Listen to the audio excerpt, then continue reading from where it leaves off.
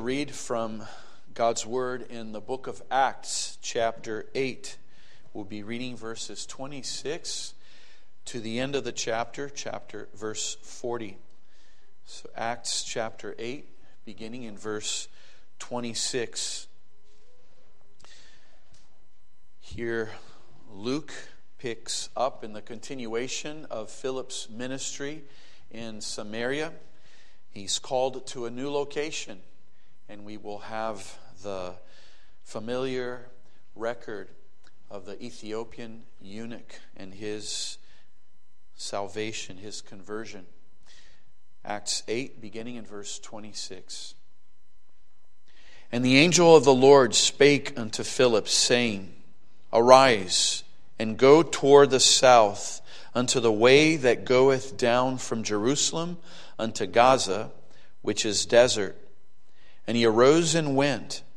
And behold, a man of Ethiopia, a eunuch of great authority under Candace, queen of the Ethiopians, who had the charge of all her treasure, and had come to Jerusalem for to worship, was returning, and sitting in his chariot read Isaiah the prophet. Then the Spirit said unto Philip, Go near, and join thyself to this chariot. And Philip ran thither to him, and heard him read the prophet Isaiah, and said, Understandest thou what thou readest? And he said, How can I, except some man should guide me? And he desired Philip that he would come up and sit with him. The place of the scripture which he read was this: He was led as a sheep to the slaughter, and like a lamb dumb before his shearers, so opened he not his mouth. In his humiliation his judgment was taken away, and who shall declare his generation? For his life is taken from the earth. And the eunuch answered Philip and said, I pray thee, of whom speakest the prophet this? Of himself or of some other man? Then Philip opened his mouth and began at the same scripture, and preached unto him Jesus. And as they went on their way, they came unto a certain water. And the eunuch said, See, here is water. What doth hinder me to be baptized? And Philip said, If thou believest with all thine heart, thou mayest. And he answered and said, I believe that Jesus Christ is the Son of God. And he commanded the chariot to stand still. And they went down both into the water, both Philip and the eunuch, and he baptized him. And when they were come up out of the water, the Spirit of the Lord caught away Philip, that the eunuch saw him no more. And he went on his way rejoicing. But Philip was found at Azotus, and passing through he preached in all the cities, till he came to Caesarea. Amen. May God bless the reading of his own word. And the dear congregation, in our study of the book of Acts, we arrive at the record of the first Gentile convert. In the series of firsts that we have found in Acts, recently we've seen the first martyr, which led to the first general persecution of the church, which in turn led to the first missionary movement when the gospel message went from Jerusalem to Samaria. And now it enters its third phase, which is to the ends of the earth, because with a single conversion of this man from the continent of Africa, he was known as the Ethiopian eunuch, and this was the ancient land of the Cushites, which was south of Egypt, and it was known in those days to be the very edge of the world. So with his salvation, the gospel arrives at the edge of that known world. And certainly we know there were people beyond that. but it was beginning. The gospel had gone from Judea to Samaria and was beginning to go to the ends of the earth. This is the first man that we have a record of from the continent of Africa, recorded in history, who converted to Christianity. This is the first fruits of the Gentile converts. So the gospel is going further and further. And as it does, we are learning many precious lessons about the church, many precious lessons about what it means to be a Christian. This is a very good time to be in the book of Acts, because when we look at our days and we look at churches and neighboring churches, and we do realize that there is a lack of understanding of what a church is. Even when we think of Christianity, what is it to be a Christian? And we're learning many things. We're learning how men and women become Christians. We are learning what the Christian message is and what it does to the life of the believer. We're going to see more of that even today. We see what the Christian church is and what it does, that it meets to worship, that it has fellowship, that the ministry of the word is central, that it breaks bread among its members, that it reaches out to other portions of the world, that even when it goes into exile, it is still telling people about the Lord Jesus Christ and continues to minister. They went about everywhere, we've been reading, preaching the word, preaching Christ, preaching the things concerning the kingdom of God and the name of Christ, and baptizing men and women. And they also did deeds of mercy. We've been seeing that, yes, because of the power that God gave the church in those beginning days, they were able to do signs and wonders and miraculously heal people and powerfully deliver people that were possessed with demons.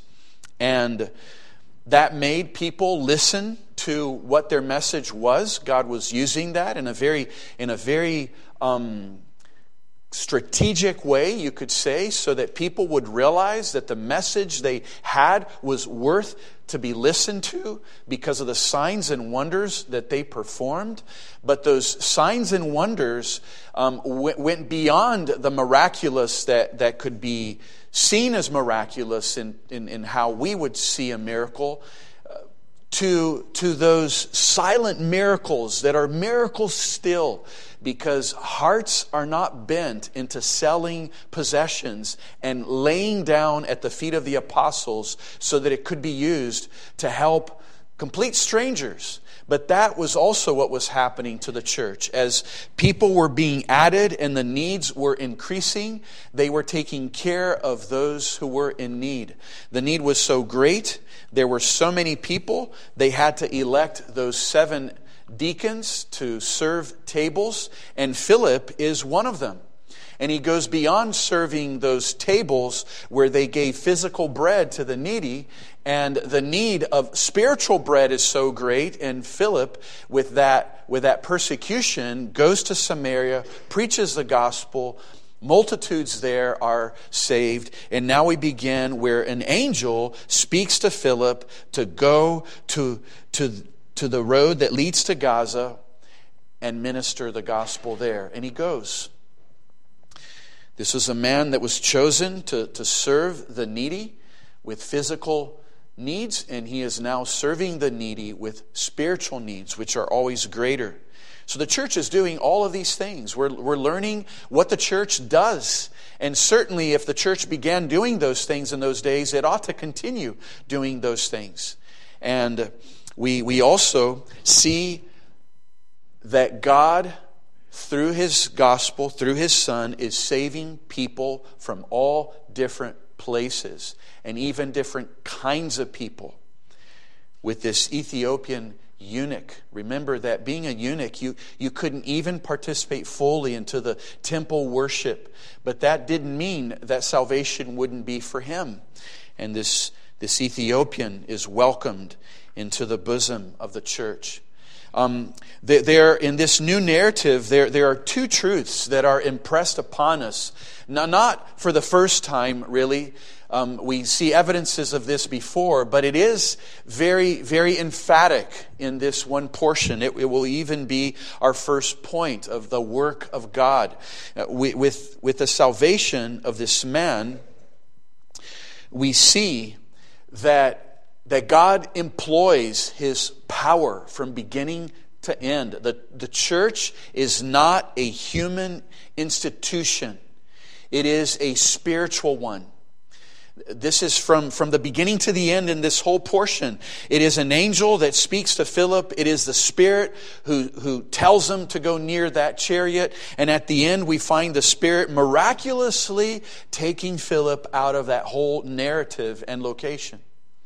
There's a dramatic element of the hand of God in this portion. And if is harmonious with all the others. We do see God's hand in all the other portions. But just because we have this beginning and ending with the Spirit's command and the Spirit sending him to another location to minister, this is why our first point will be the work of God. But then we also see this, that clearly God is showing that Christianity is for the whole world. It is not just for the Jews. It is not just for the Samaritans who were half Jews. We see now the first Gentile, the Ethiopian eunuch. And so this is clearly the things that we are learning. And then one more thing by way of introduction. We have something very unique here. We have the first record of an individual conversion. We have seen records of multitudes converting. Even as they arrive in Samaria, we don't hear numbers, but we do see that there's rejoicing in the whole city. And there are multitudes who come to see the healing and to be healed. And so many are the people who repent. When Peter preaches after Pentecost, it was 3,000 who repent. And we do hear the voices of some of those people. What must we do? But right now, we really have a back and forth. We have an individual asking questions, and we have the evangelist one-on-one speaking. And this is an encouragement. It shows that truly the evangelism is not just for those who would be preachers. It can be one-on-one evangelism. And this is the first case of one-on-one evangelism. We did have the good example of the generosity of Barnabas, and then that was... it showed a contrast with the hypocrisy of Ananias and Sapphira. And we just finished having an individual example of a false conversion with Simon Magus, and the back and forth there between Peter and Simon Magus. And now we will have an individual example of what certainly Scripture desires to leave attested, that this is a true conversion. You see the Spirit's mandating, God's hand so clearly directing everything. And so this is a new thing, an individual conversion. And it will be followed by two others that are individual as well, and two other conversions that are marked by the power of God. In chapter 9, it will be the conversion of Paul, Saul of Tarsus. In chapter 10, it will be the conversion of Cornelius. Yes, it will include his whole household, but there will be that individual dealing with Cornelius, and he's singled out individually. So Scripture has now before us three individual one-on-one conversions. So let us start looking at the work of God as we see this passage. And like I said, it's not that this is the first place that we see evidences of the work of God, but it is a place that we see it, and that we should stop to consider this reality, because this is something very, very important, because we are living in days that have been embraced or people have embraced the whole mindset of humanism, and the whole, if there's a foundation to the whole humanistic philosophy, is that this world is nothing but natural. That this world is simply organic. What you see is what is real, and there is nothing beyond it. And people have been embracing that. It is a materialistic view of the world. It is a secular view of the world. And this view is really a revolution in a sense concerning thousands of years in the past. And this is an irony because you would think that they have, in their minds, they feel we have evolved, and so now we know the spiritual does not exist. And it is actually a great lie that the world has entered into. And when we go back to even the man like this Ethiopian, he comes from the land of Cush, and they had their religion. And you go to Egypt, they had their religion. And you go to Egypt, they had their religion. And every surrounding area around Israel, they had the concept that was wrong in the false gods that they attained to. But they did know there was the spiritual. And this is what I mean about an irony. As men in their minds they think they evolved, they actually entered into a state of a lie. And they deny the spiritual. And when they do this, they actually prove to be less developed, less intelligent, less mature than these men and nations and peoples of old, who at least had the good sense to understand there is a spiritual realm. They were dead scared of it.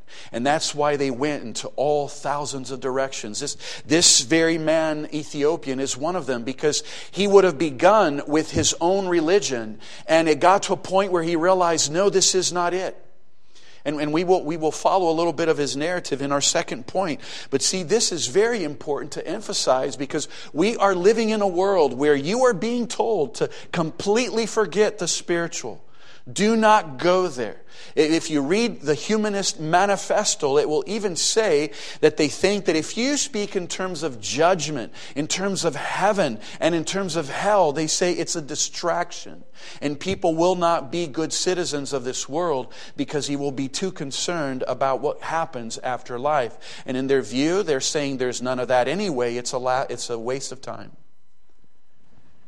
But God's Word reveals the truth. This world is not only natural, it is also spiritual. It is not only the things you see that are real. God's Word even says that the things you don't see are more real. And they are more real because they are eternal. And the things that we do see, of course they are real, but they are less real in the sense that they will not last. We see this body, but it will be corrupted and buried. We don't see the soul, but it will never die. And the Bible reveals this to us. An angel of the Lord spake unto Philip. It's not the apostles coming to Philip. It is not this world that we can see that comes to Philip and says, Philip, we've heard about this chariot and this Ethiopian. Let's sit down and let's strategize. No, an angel of the Lord. And then when he goes in obedience to this angel, we see in verse 26 still, no, in verse 29, that the Spirit said unto Philip, go near and join thyself to this chariot. It's possible that in his arriving there, the last thing that he would imagine is who to approach in a moving chariot. And he's probably seeing the dignity and the royalty of this man and thinking, who is it that God wants me to speak to? And so the Spirit tells him, approach that chariot. Then we see the providence of God in this whole event, that he would have been sent by the angel in a desert road, and he meets with a man who is reading Scripture. And of all Scripture, he is reading Isaiah 53. And then you see God's mercy. You see, of course, the hand of God as he acts in the heart of this Ethiopian. You wonder how many years he's been in this quest, and at what time he became interested in the religion of the Jews. And that now, as he's heading home, having possibly purchased at this one visit to Jerusalem a copy of Isaiah. It must have been expensive, but he was there reading Isaiah in his chariot, and you see the mercy of God to bring an evangelist on his way. You wonder if this is what gave John Bunyan the idea to send evangelist in the way of Christian, when Christian was so troubled about that baggage of sin that he carried. An evangelist pointed him to the narrow gate.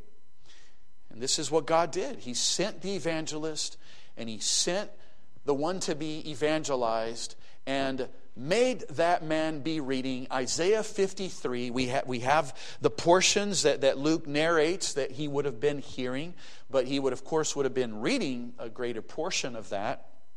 And in God's mercy, when he preaches the gospel, we hear the testimony of this Ethiopian man. When he sees water, he says, "What hinders me to be baptized? Can I receive the sign of the covenant? Can I have that emblem of cleansing outside that Christ has done inside?" The work of God. And we need to understand that very possibly this is one of the greatest problems of humanity today, that they do not go beyond what is seen, and they erase everything that is spiritual. So that if you start evangelizing them, they are looking at you with glazed eyes, as if you're from another world, because in their concept you are. And it's a waste of time. Why would you tell me about religion if this world is not about anything spiritual? And that's why they don't understand the problems that they have, because they think that they can be solved with physical and ideas and monetary means. When hearts need to be converted, when hearts need to know their God and their Creator. And so the work of God. Let us pray, beloved, that our world will have a piercing of their hearts, that there is a spiritual realm. And then with that concept, have a heart that's a little more open to hear the gospel, which is the only truth in the whole spiritual realm of what man can consider. There certainly are a lot of people who do believe in the spiritual realm, but they are how this Ethiopian was in his past, going to false gods. But it is important to have at least a concept of the spiritual. And our world has battled against that. But let us go to our second point and look now at the Ethiopian eunuch. So we see that the angel came and told Philip to go to this road toward Gaza in the desert area. He went in obedience, and he saw a man in verse 27 of Ethiopia, a eunuch. The first thing we can see is who he was. We will see three things about the Ethiopian eunuch: who he was and what his question was that led to the message that he heard, and then something about his conversion. So first of all, who he was. Well, he was of a great position. It says a great authority under Candace, queen of the Ethiopians. It is attested in history that in that land of Ethiopia, which would have been today's Sudan and Eritrea and Ethiopia together, which was also called in more ancient times the land of the Cushites, during that season it really was ruled by a series of queens under the title Candace. Just like you have pharaohs and you have Caesars in Ethiopia, you had Candace. And he was in charge of all her treasure. So he was the treasurer. He had that authority. He was very rich, very wealthy. We could say he was educated because he could read. He was able because he was a treasurer, and he was certainly a moral person because he could be trusted with all her treasure. One commentator, F.F. Bruce, said, most people traveled by foot. The prosperous people traveled by donkeys. Military generals would travel on horseback, but only chariots signaled great wealth. So this was like a royal entourage, and he's on his way back. You can imagine possibly others alongside with him, or at least perhaps a driver. Those chariots were known to carry at least 3 people, so there was now room for Philip to come beside the Ethiopian. And we also know that he was very religious, because it says that he had come to Jerusalem to worship. Now, just with that reality that he's coming from Jerusalem to worship, and he's from Ethiopia, we can actually know a lot about him. There's some things we cannot be certain. It's interesting how the commentaries are confused about whether could it be that he was someone from Jerusalem that migrated in those exiles of the past to Ethiopia, and he's actually a Jew but being called an Ethiopian because of many generations in Ethiopia.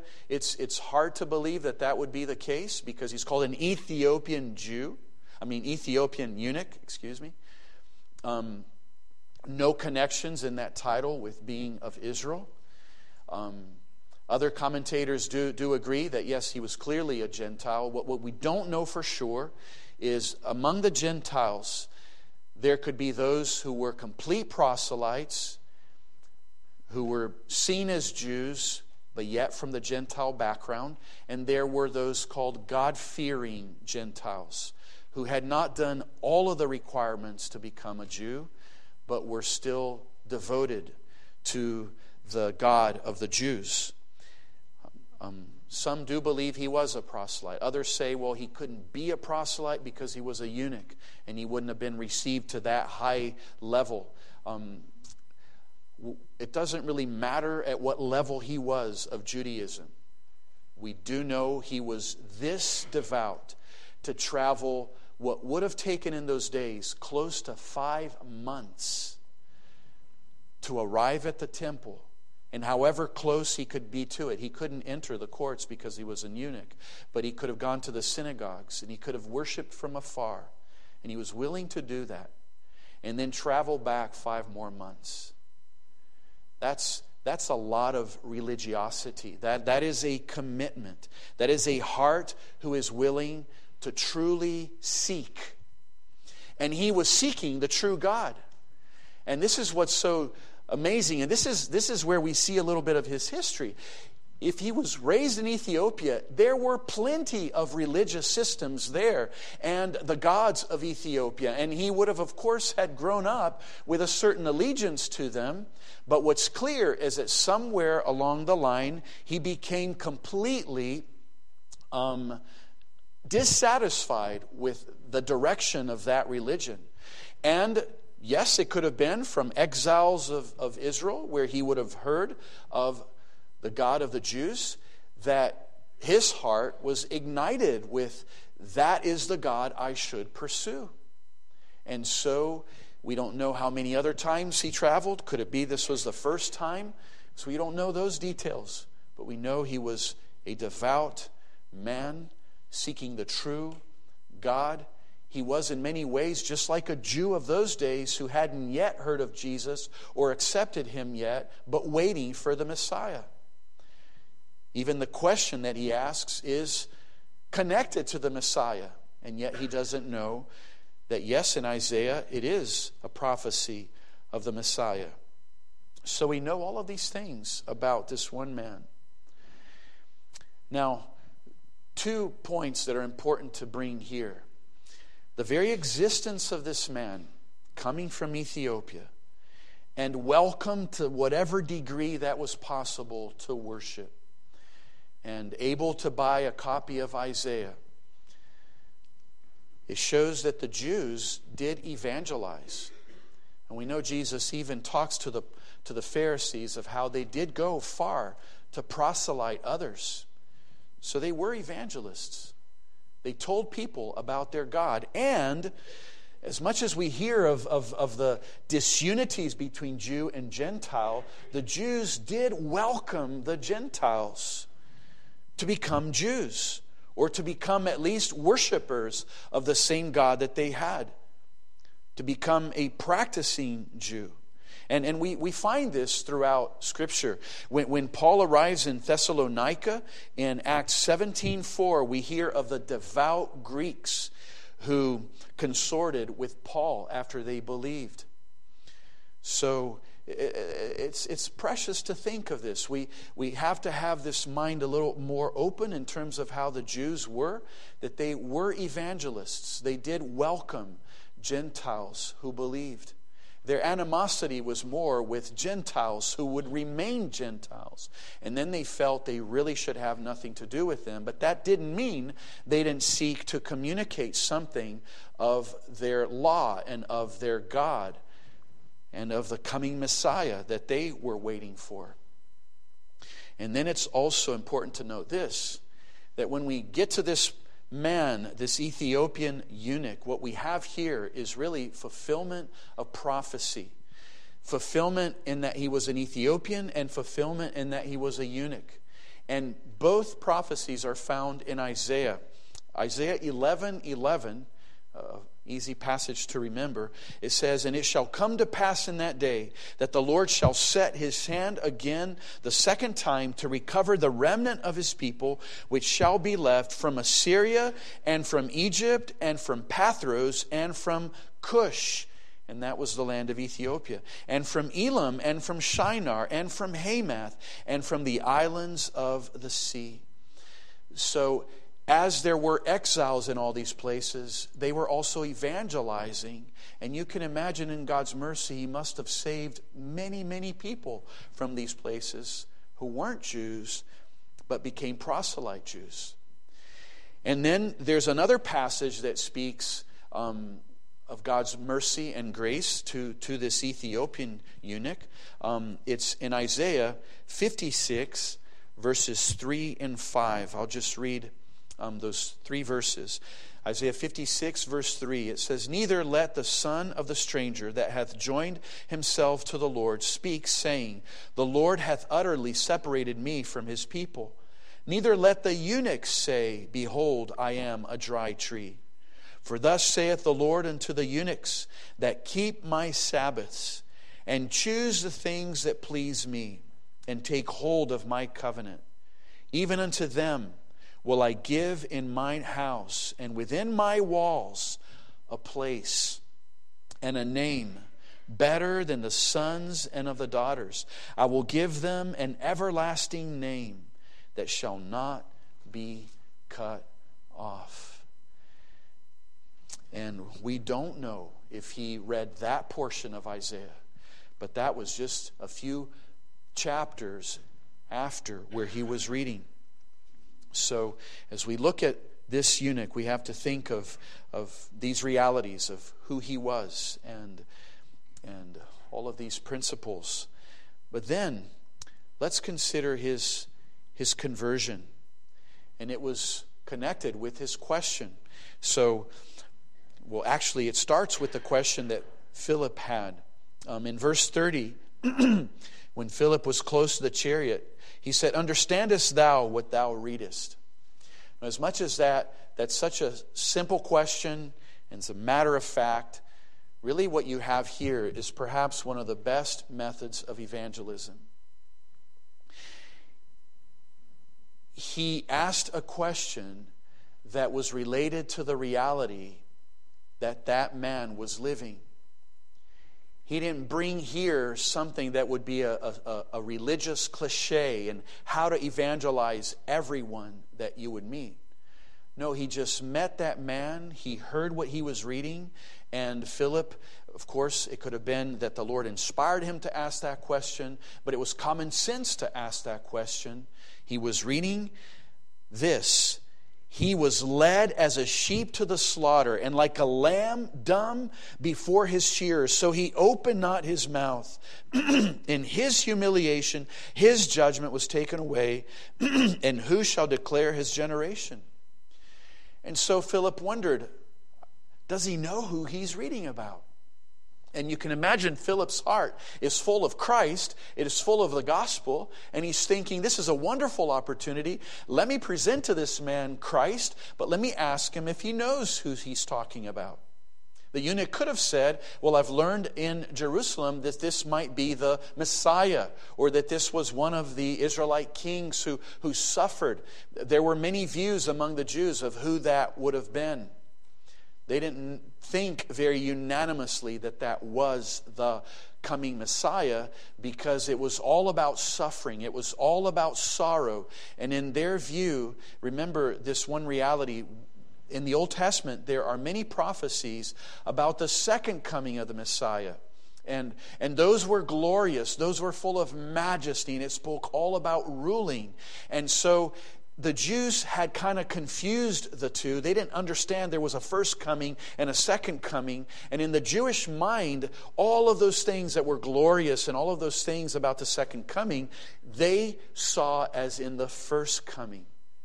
And everything that spoke of suffering and everything that spoke of sorrow, they thought it was really David talking about David, or David talking about some other king who will suffer, or other prophets who will suffer. They were also anointed ones. And so they didn't think of that as the Messiah. They thought it was some other anointed one, like a king, a priest, or a prophet who would suffer in those ways. That was their way of dealing with it. Well, this is why the apostles went everywhere saying, no, it behooved the Messiah to suffer. That was, in a sense, a key message of the newborn church, was to show the Jews of the day that the Messiah they were all waiting for together was supposed to suffer. He was even supposed to suffer to the point of death. And the blessed thing was that he would resurrect. Later would be all the magnificent coming that even now we're also waiting for. And so he heard him reading about a suffering Savior, and he asked, do you know who you're reading about? Now, let's go back to the very passage that he was reading. I won't read now all of Isaiah 53. I know it's quite familiar in your mind, but I just want to read a few verses because it would show what Philip would have done. When the eunuch said that he cannot know unless he is helped, it says in verse 35, then Philip opened his mouth and began at that scripture and preached unto him Jesus. So if we go back to Isaiah 53, we know that what Philip would have said was, no, this man is not Isaiah, and it's not some other king that Israel had in the past. It is about a man who just recently died and arose from the grave. And at one point he would have spoken of the death and resurrection. But what we know then is that he would have said it is Jesus who would have been despised of men. He would be the man of sorrows and acquainted with grief that we read in verse 3 of chapter 53. And then he would have explained why he would suffer. And this is what's so powerful. Isaiah doesn't just say that this man would suffer so much. It does do that. But it clearly shows why. Look at verse 4 of Isaiah 53. Surely he has borne our griefs and carried our sorrows. Yet we did esteem him smitten, stricken, smitten of God and afflicted. But he was wounded for our transgressions. He was bruised for our iniquities. The chastisement of our peace was upon him. See, yes, this man is a man of sorrows, and this is why he will suffer. He will suffer because of us. And then you could still wonder, well, in what way is he suffering because of us? And verse 6 is the verse just before the passage that we have recorded in Acts. And verse 6 says, all we like sheep have gone astray. We have turned every one to his own way. So he's pointing to our sins. And the Lord hath laid on him this suffering servant, the iniquity of us all. So certainly Philip would have covered and expounded to this Ethiopian man that the reason this man is suffering, the reason he went to the slaughter, dumb like a lamb, not speaking, silent, it's because he had our sins upon him. The iniquity of us all was laid upon him. And this is what's emphatic. The whole reason this Ethiopian man went to Jerusalem was to see animals sacrificed. It said that he went to Jerusalem for to worship. And the only way you could worship was through the sacrifice of animals. Sheep and goats and doves and pigeons or oxen. And he would have understood that was the ABC of the Israelites' religion.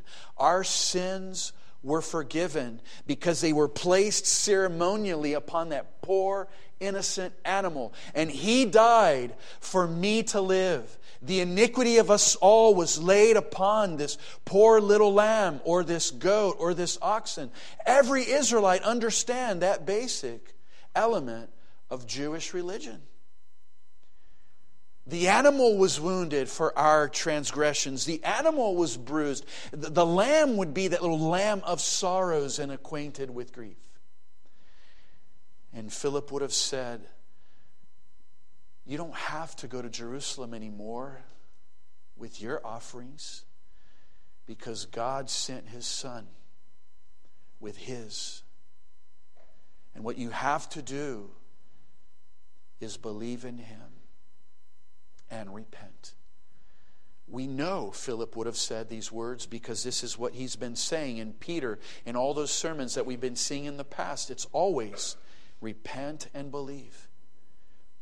And the reason we know very clearly that he would have spoken of repentance is because repentance was always coupled with baptism. The reason you are baptized is because you are even confessing, I am a sinner who needs to be washed away. And I receive this water as a symbol that God in His grace forgives me. But there would be nothing to be forgiven for if I'm not willing to accuse myself, to confess my sin. So Philip would have said, just like you went to Jerusalem because of your sins and you wanted a sacrifice to be done, well, Jesus is your sacrifice. So you confess directly to God, and the God of heaven will forgive you because He sent you His Son. And it is precious that it is this very Ethiopian man who, when he sees water, he says, here is water. What does hinder me to be baptized? Can I have the symbol of what you have just taught me? If what I need now is a washing of water, can I be baptized right here? And in verse 37, Philip said, if thou believest with all thine heart, thou mayest. And he answered and said, I believe that Jesus Christ is the Son of God. And he commanded the chariot to stand still. And they went down both into the water, both Philip and the eunuch. And he baptized him.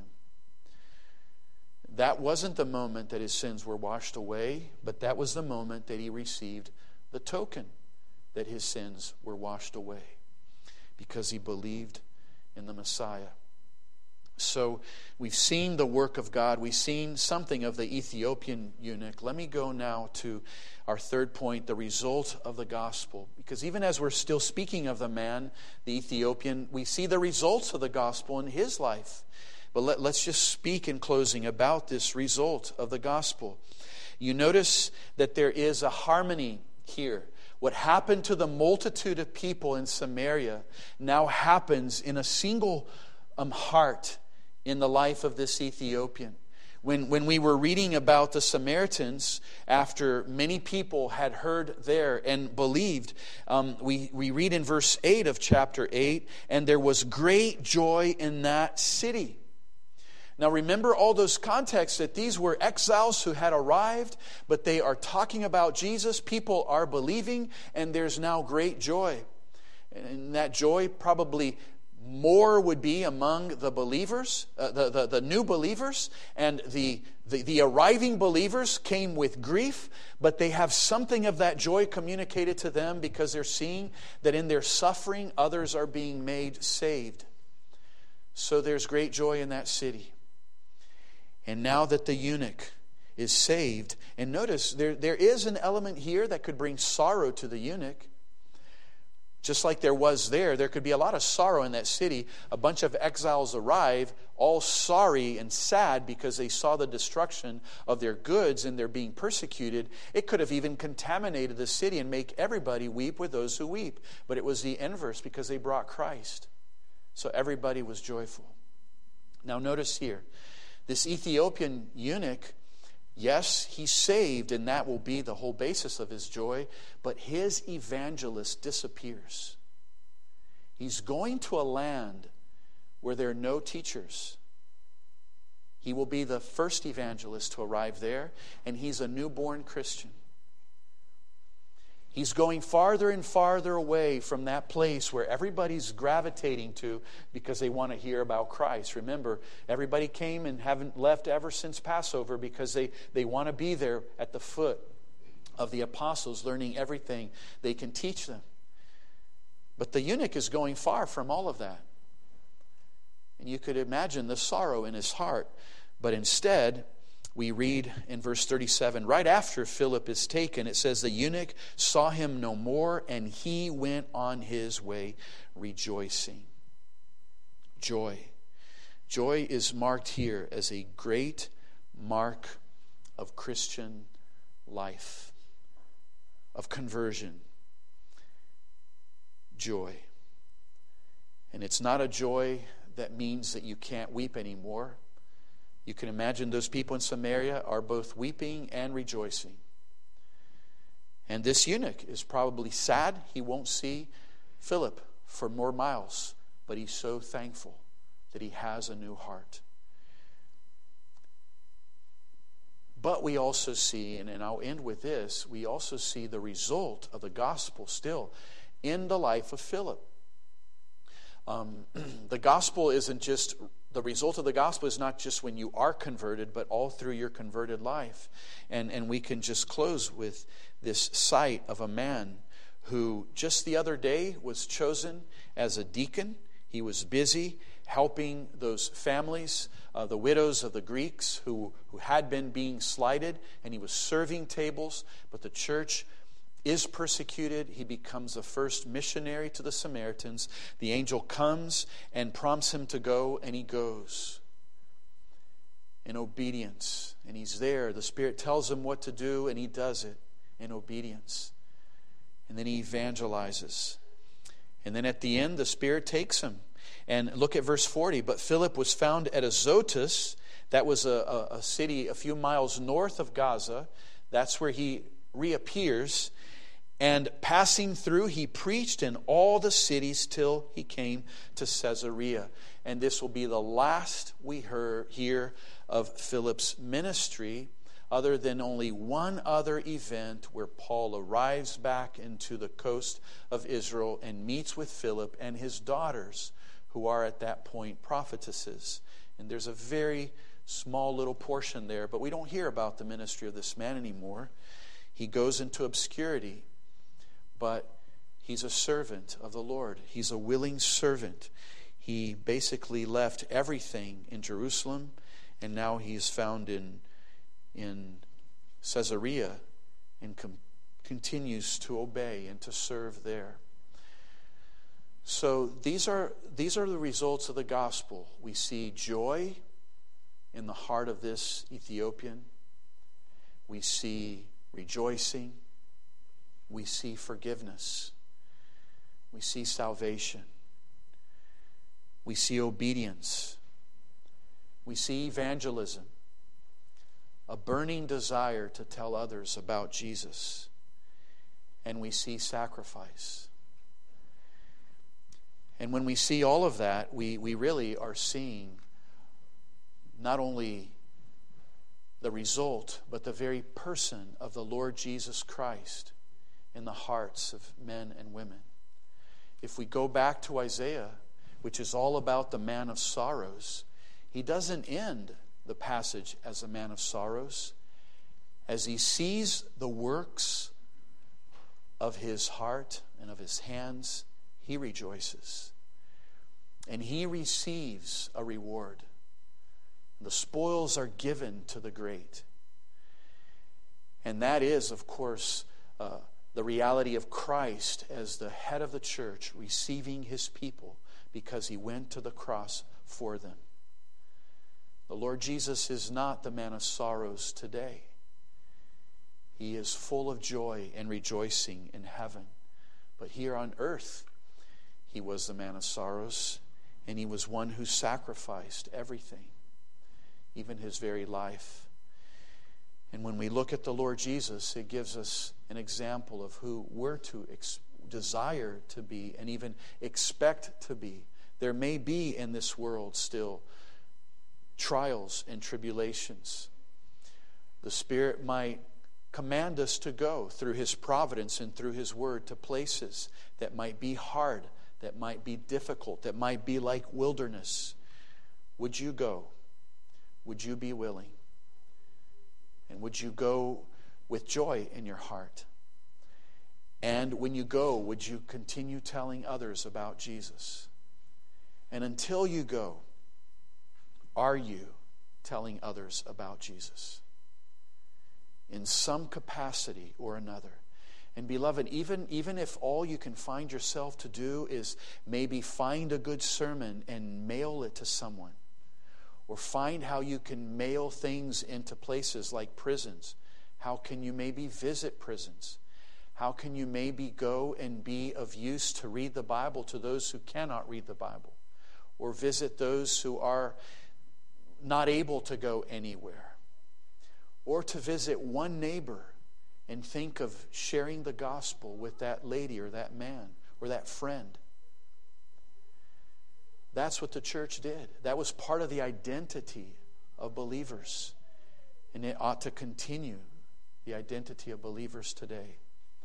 With joy, ready to suffer, but always looking to Christ, our Savior and our Lord. Let us pray.